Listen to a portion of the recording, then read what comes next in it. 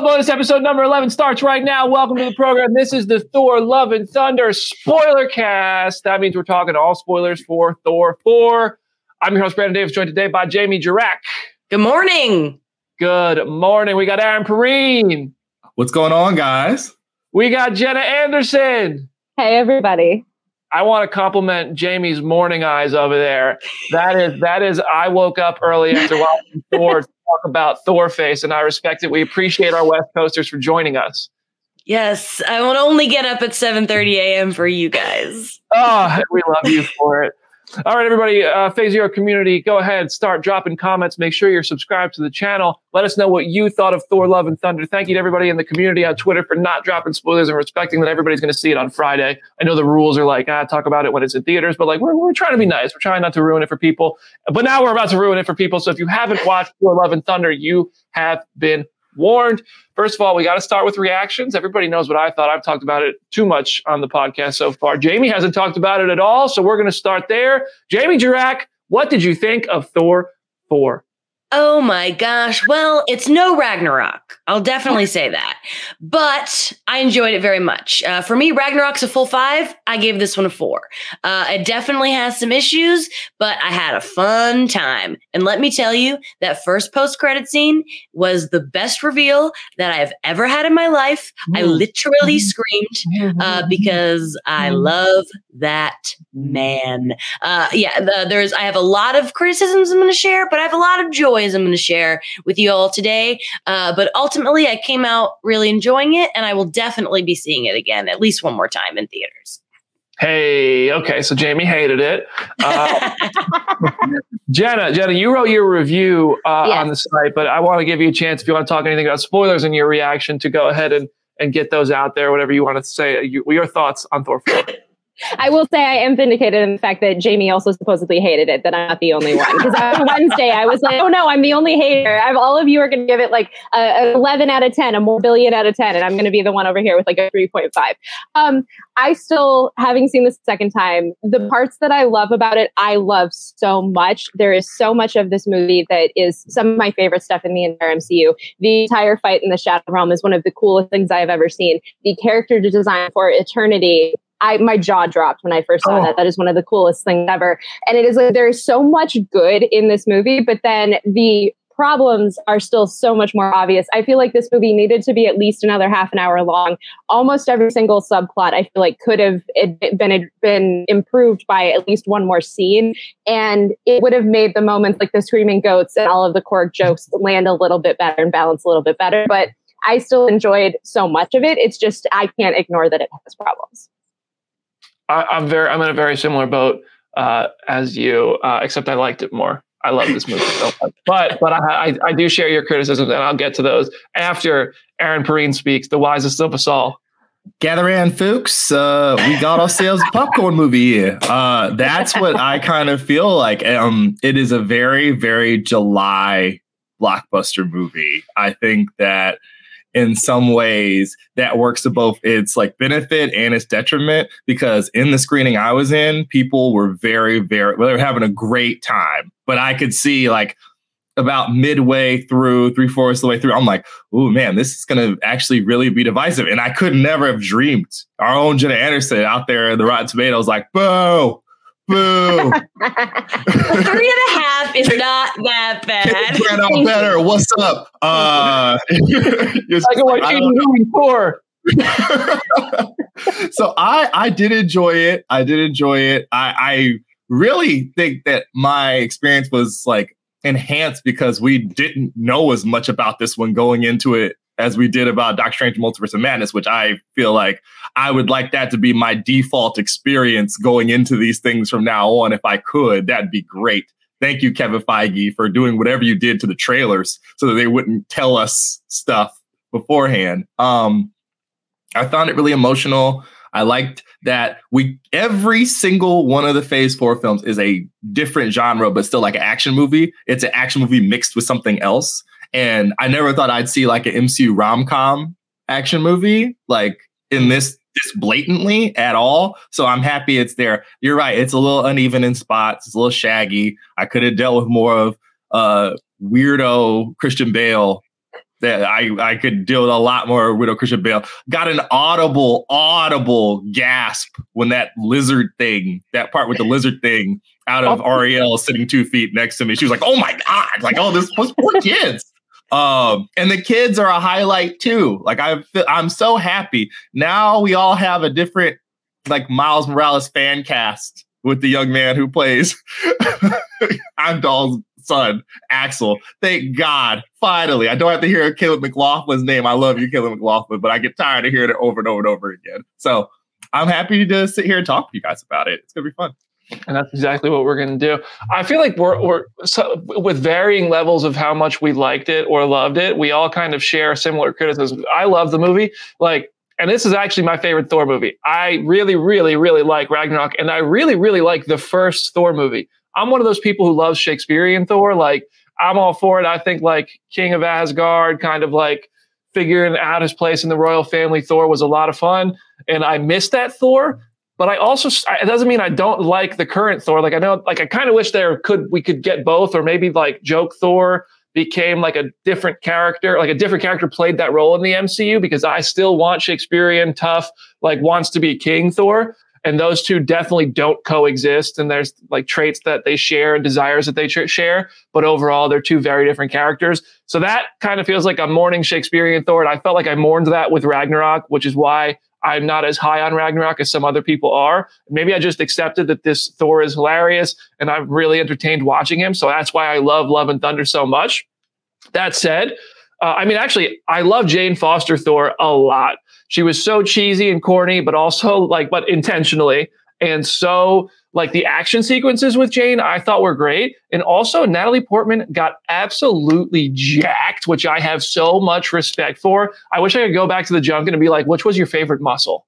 Because like I go to the gym all the time and I have a favorite day and I like to look at myself in the mirror and there's specific muscles I like to look at. So I know everybody has that. And I love to hear like, was it the shoulders? Because they were popping. Was it the bicep? Was it the tricep? Like, what's going on, Natalie? Because you killed it in every way. I do wish Valkyrie had an arc and wasn't just kind of a supporting warrior. Like King Valkyrie was very cool and tough. And also we got to explore her trauma a bit, but like she just felt like she was there, but didn't actually get to like have a meaningful role. And I would like to have seen more from that.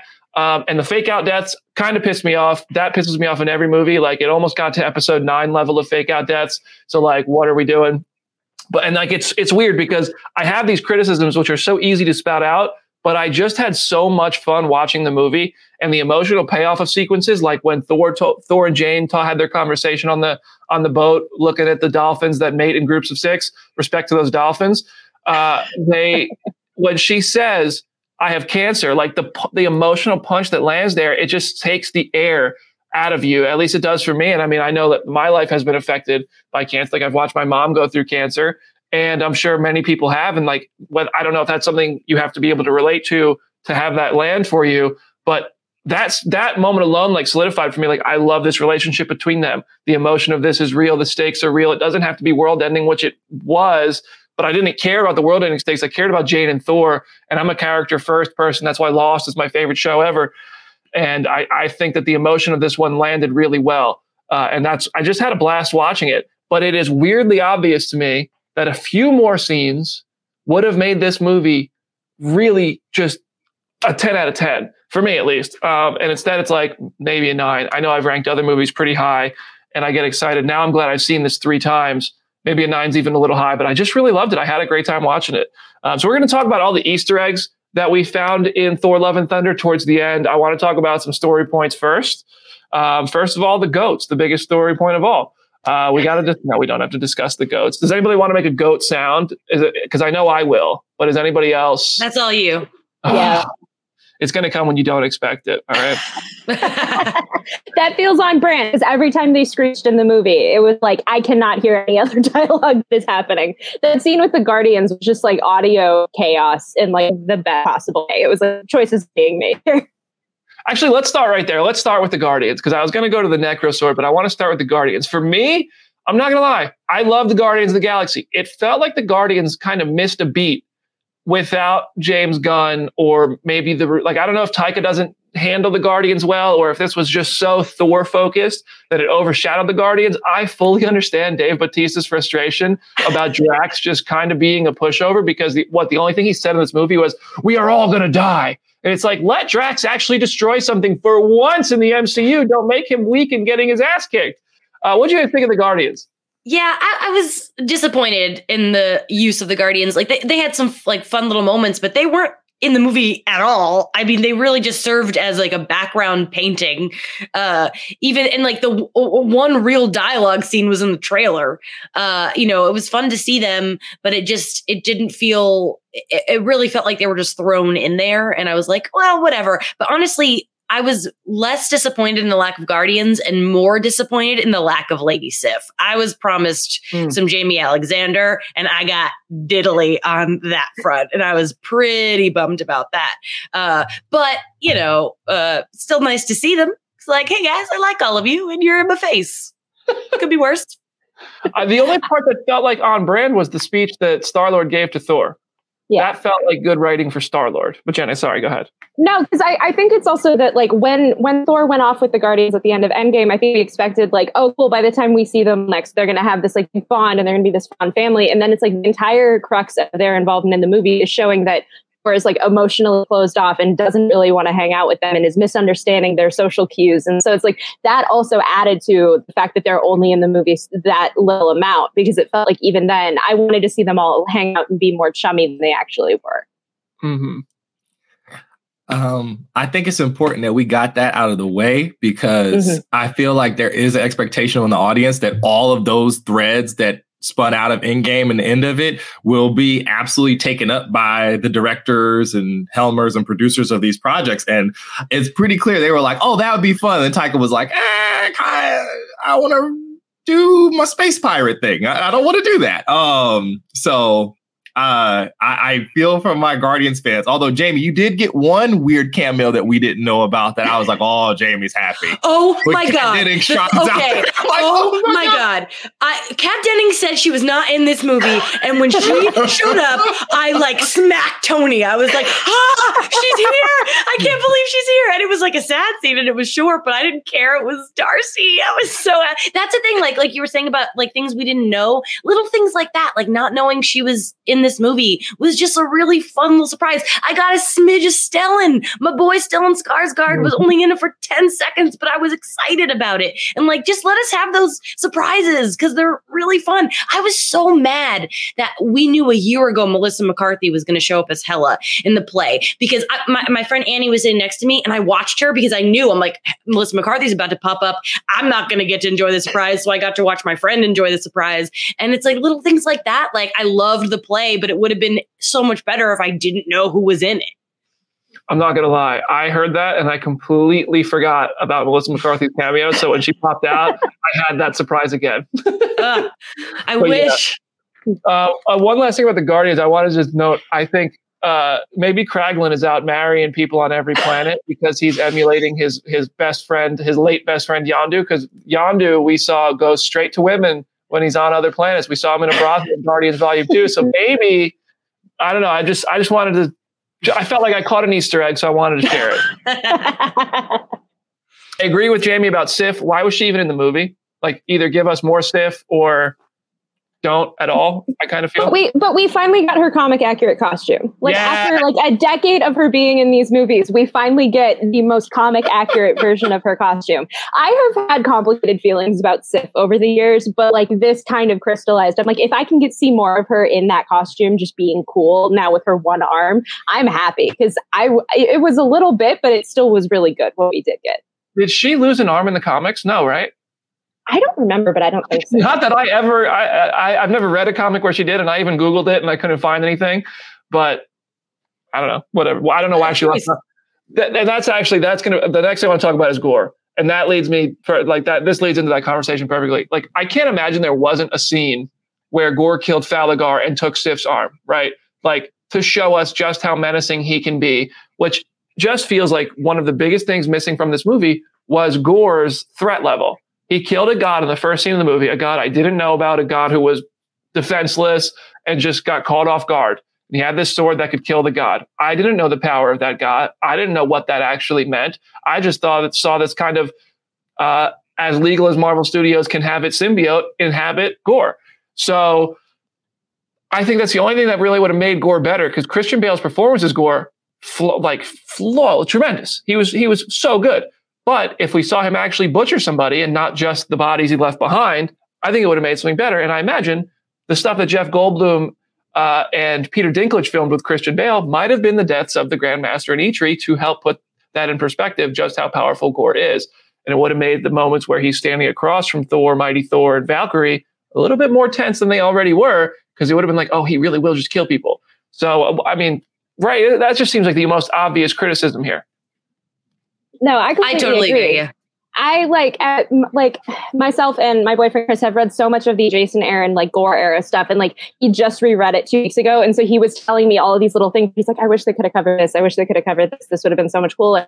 And then I was even thinking with the Grandmaster and Eitri stuff. I think the Eitri scene would have better explained the fact that he needed the Bifrost in order to enter Eternity, because otherwise that's just something that is in that little voiceover at the very beginning, and then Jane finds it in the Shadow Realm, and it's I feel like those scenes, like you said, could have upped his kill count. He and Thor almost have the same on-screen kill count for most of this movie once Thor kills Zeus, and which is kind of weird when you have a character who's the God Butcher. And so it would have been interesting to see those characters kind of killed and then still have it advance the plot at the same time. That is what's kind of the bummer about it, because he was so great. He chewed the scenery so well. I just wanted so much more of it. Part of me kind of wonders if they got a little bit of pushback on how scary or violent Doctor Strange was, and they said, actually, let's take a few of these big deaths of characters people know out of the movie, so we can stay a little bit more kid friendly. I don't know. I have no reason to I don't have inside information. I'm not trying to start like a big kind of controversy here, but I do I genuinely wonder that, because Doctor Strange was scary, man, and that was what people said about Doctor Strange. The Illuminati got slaughtered, and now nobody got slaughtered. So except one god who I don't even remember his name from the first scene of the movie. Yeah, and you wanted him to kind of get slaughtered. He was kind of an ass. Yeah. I think that plays into the July-ness of it, though. I totally agree, Brandon. I was like, this thing has the pacing and the tone. It knows that it's sharing a theater with freaking Top Gun Maverick and Minions. Those are the big ones. And what did you say?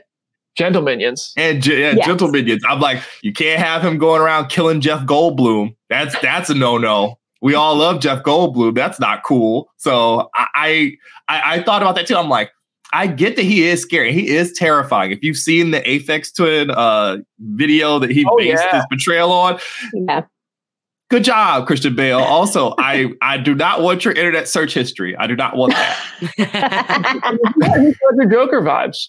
Yeah, he was menacing, and he had that kind of cadence and terrorizing presence. But it would have been scarier and more tense if we saw what he's capable of. Instead, we just saw that he can hold Thor down with his Doc Ock shadow legs, and then when Thor really needs to, he can just go like that, and he's out of him. Thor can break out of anything, even if he's. I did love when Gore popped into that kid cage and was like, right, exactly. I'm here and I'm scary. I was like, oh, okay. One thing I really loved about Bale's performance is I'm going to say this and I'm going to get shit for it, but I've never been a big Christian Bale fan. I think he's an amazing actor, but he's too serious for me. He's tightly wound. And this was the first time he felt a little more loosey goosey to me. And I was enjoying it very much. It might be my favorite Bale ever. So Jamie, we got two people who are usually pretty tightly wound, kind of cutting loose, because him and Russell Crowe, I'm like, this is the silliest the two of them will ever be on film ever. The fact that he did the Greek accent and it was so fun. I just oh man, I enjoyed him very, very much. The reveal of the skirt is just so great.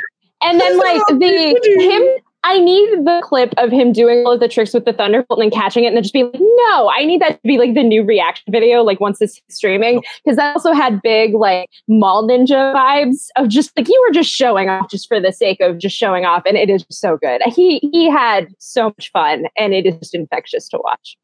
That is not good. Go ahead and have a cake, have a wine, have a grape. I just remembered something that I'm really mad about, and we need to discuss it right now. When did Valkyrie lick that sword? Never.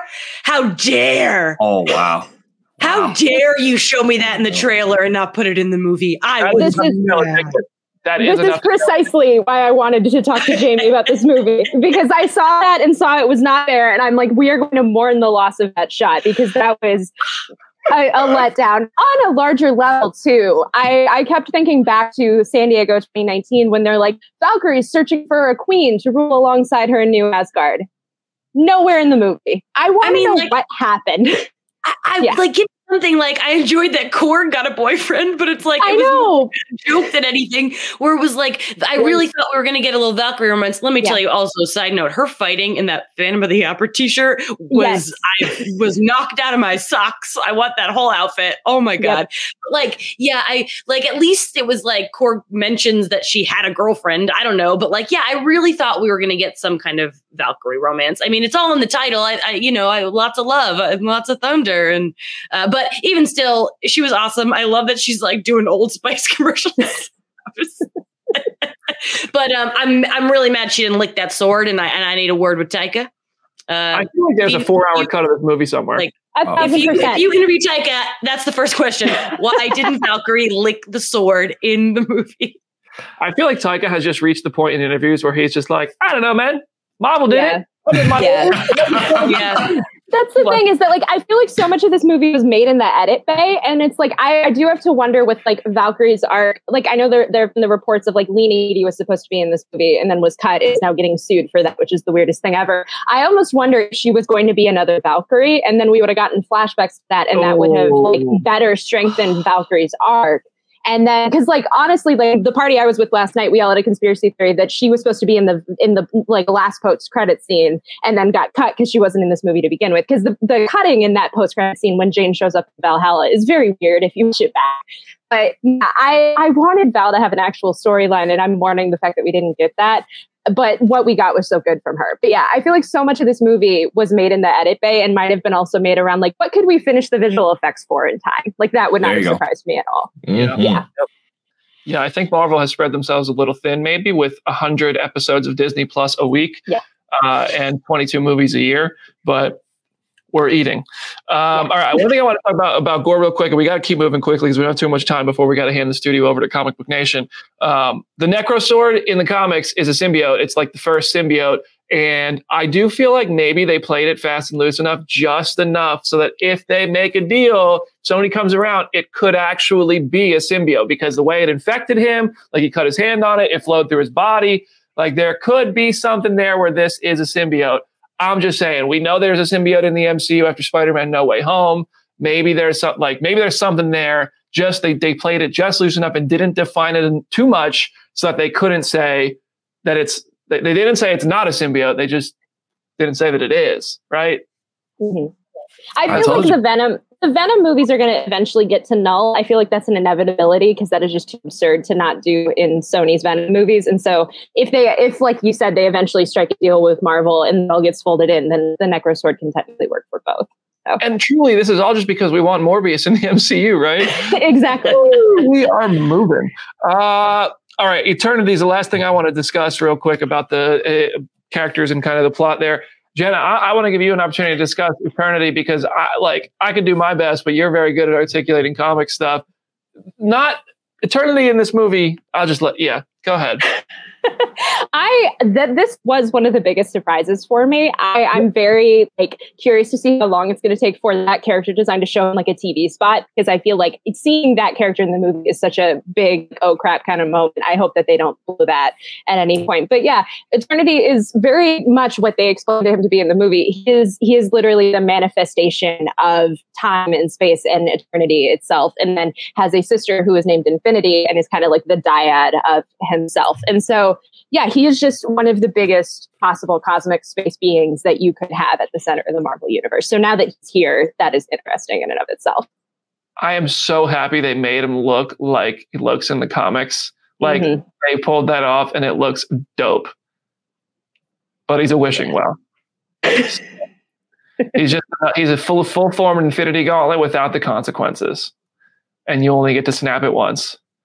Well, I guess you only get to snap the Infinity Gauntlet once, and then you have a funeral. I don't know. All right. So now we got to talk about the post-credit scene. Yes. Let's start on the second one first, which was Jane arriving in Valhalla. And okay, first of all, it was cool to see Heimdall. I think people who don't know the comics might be like, oh, they're just like giving her a happy ending, right? But really, that kind of signifies this is not necessarily an ending at all. Because in the comics, she gets to the gates of Valhalla. Thor says, yo, I don't want Jane to die. So he brings her back to life. Spoiler alert, that's what happens in the comics. I kind of want to see that happen, even as frustrated as I am about all the fake out death. I'm not going to lie. I'm just saying. Anybody? I will say I was really upset when Jane died because for a couple reasons. First of all, kind of like my Spider-Man 2 problem where it's a whole movie where Peter Parker is struggling with money. I just don't want to watch my Marvel characters die of cancer. It's so too much. It's too real. I don't want that form of reality. It hurts. It's hard to watch. But then so seeing her in Valhalla was like, oh, okay. Her and Thor will be together again one day. There's Valhalla's real, and that helped me. And whether or not we ever see them again, it gives me some kind of hope, and I will take that because I was like, man, Thor has lost everyone. This poor man. I did not think Jane was going to die solely because how could they put this man through another loss? Oh my gosh. But I did. This is both post-credit scenes. This is one of my favorite post-credit scenes movie ever, maybe of all time, because it feels very early phases where they're very much based on this character and this Thor's future, the future of this world, and both were impactful. When we talk about the first one, you guys, I lost my friggin' mind when I saw Brett Goldstein. But anyway, that's my feelings on the Valhalla. And it was nice to see Idris. Hey, buddy, what's up? I didn't know you had a son. Who knew? Idris just can't stay away from these movies. I did. The only thing that could have even made that scene better is if like Loki was there. Yeah. I miss Loki. A Thor movie without Loki, you feel it. You do feel it. You do feel it. But yeah, I mean, it seems like that scene is kind of implying that they might do the comic book story of her being revived. That said, it also might it was vague enough where they might not. So they could do whatever. But imagine being Jane and settling into Valhalla and be like, oh my God, this is heaven. This is amazing. I just want to stay here forever. And I will. And then Thor's like, come back. That's some Buffy season 6 stuff right there. Oh my God. Yeah. Thor has lost too much. Thor has lost way too much. And I agree with you. It's like, dude, he lost his mom, his dad, this guy, that guy, whoever remembers like everything on the planet. And now he lost Jane, but that little girl better watch out because everybody in Thor's life she's like a walking wishing well now too, right? She's kind of got like Homelander eyes. Homelander eyes. Sure. I just why the boys finale's out there now. It's on the brain. Yeah. Can she grant things? It's so undefined that she's like, they said she had to turn these powers. I'm like, are they going to have to protect this girl now because she's far too important to go be lost into anything? I mean, it's worse than playing keep away with the gauntlet. Yeah. Like it's like, oh no. She did give me the vibes of Singularity, who is like a young girl who's introduced in the A-Force comics, which I'm like, I know we've talked about A-Force since like Endgame when the whole A-Force moment happened. If that movie ends up being Thor gives the child over to all of her aunts and it's like, oh, here's all the female superheroes and you get to hang out for like 2 hours, I would be totally on board with that if that ended up happening. And by the way, that little girl is played by Chris Hemsworth's daughter, Tristan Hemsworth. So that's a fun little fact. Yeah, they actually had a lot of their family members in the movie somewhere. I'm going to pull that up in a second. His son was young Thor when he was running across in the beginning. And I know Bale's kids were in there somewhere too. Yeah, I wonder if that's like a COVID thing where it's like, what? We want to have as few people on set. We all want to spend time with our families. Like this just makes sense. Yeah. I'm pulling up. Okay, so Luke Hemsworth, Matt Damon, Sam Neill, Melissa McCarthy, Ben Falcone. So Melissa's husband was standing beside her. I think he was the director of the play. Yeah. What else do we have here? Yeah, I'll keep looking through this in a second. I don't want to waste too much time on it. Well, so can we talk about Hercules while you're scrolling? Because Jamie's thoughts. Who might be producer Brad Winderbaum's family. Oh. Chick tourists. But yeah, I think it's cool they did that. They all talked about how they did bring their families into the movie and that kind of stuff. But anyway, sorry, go ahead. Hercules. I want to hear what Jamie's thoughts were on Hercules. Okay, I just want to shout out to Charlie, our coworker, who a while back was like, Jamie, mute every single thing about Thor because there's a surprise that you're gonna want to be surprised. And Tony apparently also knew, so he was like looking at me like this, like, and because I love Brett Goldstein because like every other human being on this earth, I love Ted Lasso and I love Ray Kent. He's here. He's there. He's in the end too. I mean, that man is just like, and the casting him as Hercules, holy moly, I never would have thought of it in a million years. And my friend Jake was here, I was here, and we both went,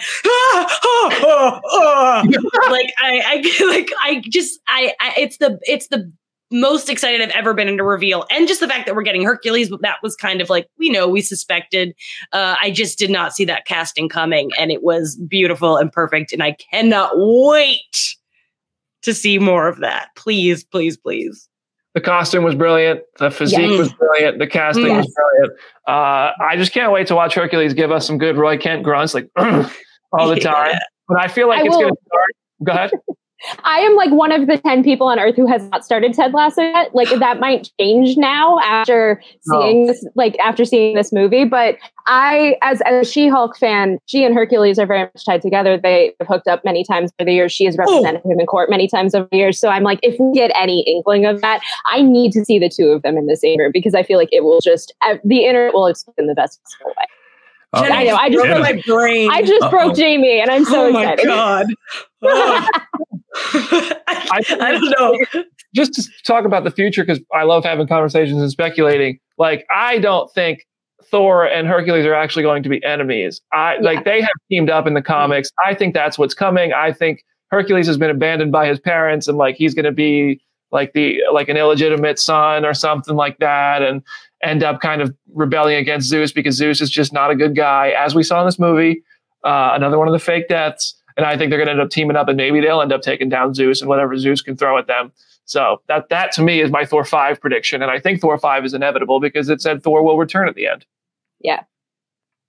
I mean, I sat there and I was like, how does Thor 5 end with Ares ending up being the bad guy and then being in Thunderbolts was immediately where my brain went. I was like, there's a lot of Secret Invasion and Thunderbolt stuff just seeded into the background under the guise of, oh yes, here's your Thor, but also here's this other management we need to do. We need to get that in order for this other stuff. Also, so many children that even more children added to the fray where I'm like, how many people are going to be in this Young Avengers thing?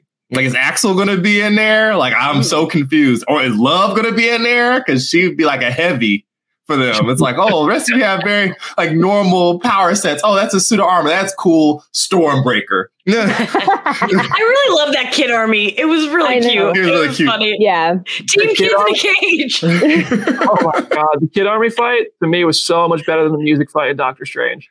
Wow. Oh, interesting. I liked it more. Okay. I wouldn't even thought to compare them, but that's it. Yeah.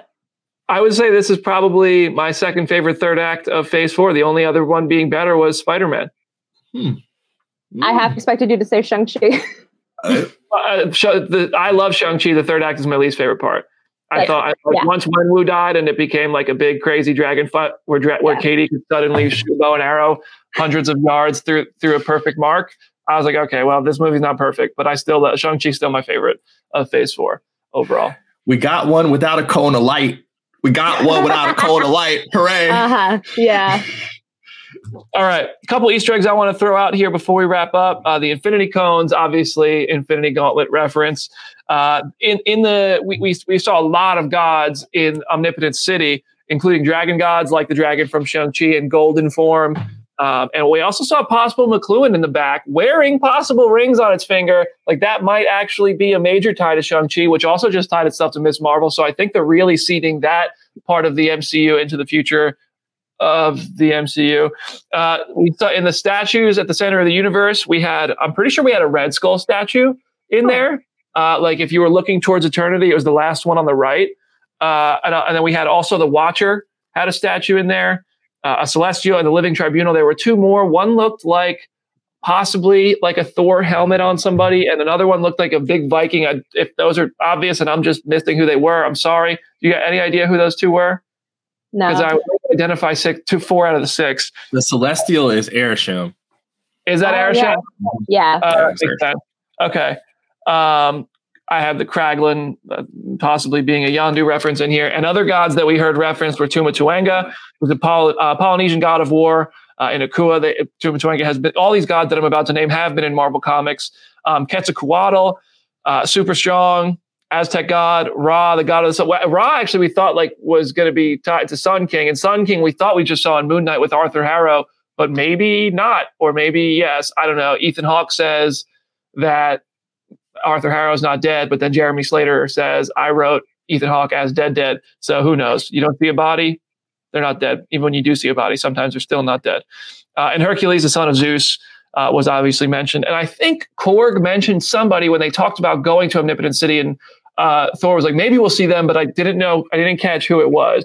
But it those was are all Throne and God, because then we did see him because he was on like a throne of scissors, because it was like a rock, paper, scissors joke. Okay. But, All right. Oh, I was like, thank you. Because I'm like, what's with those scissors? I didn't get it at first, and someone in my showing last night was literally like, haha, rock, paper, scissors. And I was like, oh my God, thank you. Because I did not notice. I do have to say, I want to bring up the Infinity Stones thing.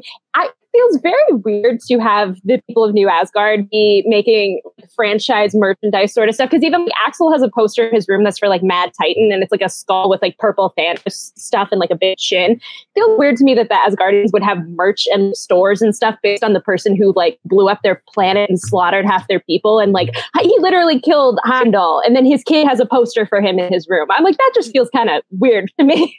Yeah, teenagers are weird. Cones, yeah, like I don't know. I agree. I do love the idea that it's a tourist town. Yeah. That's very funny to me. But I agree that like why are we in the Infinity Cones and stuff? It's like all that was really bad for Earth. Yeah. We have a lot of resilience to just look past bad stuff, and then everybody came back too, which made everybody be like, "Oh well, if anything bad happens, giant celestial in the sky, who cares? Like, where's my pizza? Like, no one gives a crap. These people must be so well adjusted beyond reason. So many bad things have happened in the last. Like, there's an entire earthquake off the coast or wherever that they just ignored. Like, that must have caused tsunamis. Like, oh, who cares? I don't know. Ignored for now for another 4 months, hopefully. Yeah. Also, it looks like the box office previews just came in for Thor 2, and it's the people like the Thor. How much? Right. Thursday night? 29 million here in America, to add to like 17 overseas yesterday. So it's the second best opening since the pandemic started. So I'm like, oh wow, the reviews, Rotten Tomatoes, not real life, everybody. Apparently. There's no way this movie's opening in some of the markets that ban LGBTQ stuff, right? Like there's I was thinking about that though, because I feel like the Korg and Valkyrie stuff can easily be interpreted as just like friends. Like every time they say girlfriend, you could probably like put that through a translator and have it say like friend or sister or something like that. So I feel like they kind of skirted past it. I don't know what to do. I have a question about Korg. Do you think that Korg species is just men? Yes. Because he was talking about because he's talking about his dads and he met a men and like, you know, it could be lady Korgs, but I go under the impression, and I enjoy that it's, but so yeah, they're all dudes. That was my read of it. Dudes rock. I mean, like movies like Doctor Strange didn't get released in some markets. Yeah. Lightyear didn't get released in some markets. And this movie had more than those did. But I mean, the fact that I don't know, that's a whole different conversation. Release this movie everywhere. Yep. Suck it up. It's good stuff. Like Anyway, okay. So anything else we want to talk about on Thor: Love and Thunder before we wrap up? I'd like to say one thing, and it's shout out to Taika for setting the history romance Thor and Jane montage to ABBA.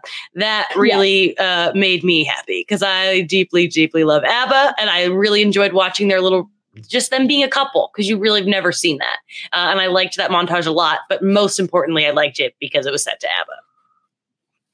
All right, Aaron, any parting words for today's Thor: Love and Thunder bonus episode number 11? I enjoyed it a lot, but I will be thinking about why exactly Nick Fury's name is spelled wrong in Thor's phone forever. And also, how long has Thor had a phone? I have a lot of questions. Do you get reception in space? All sorts of things.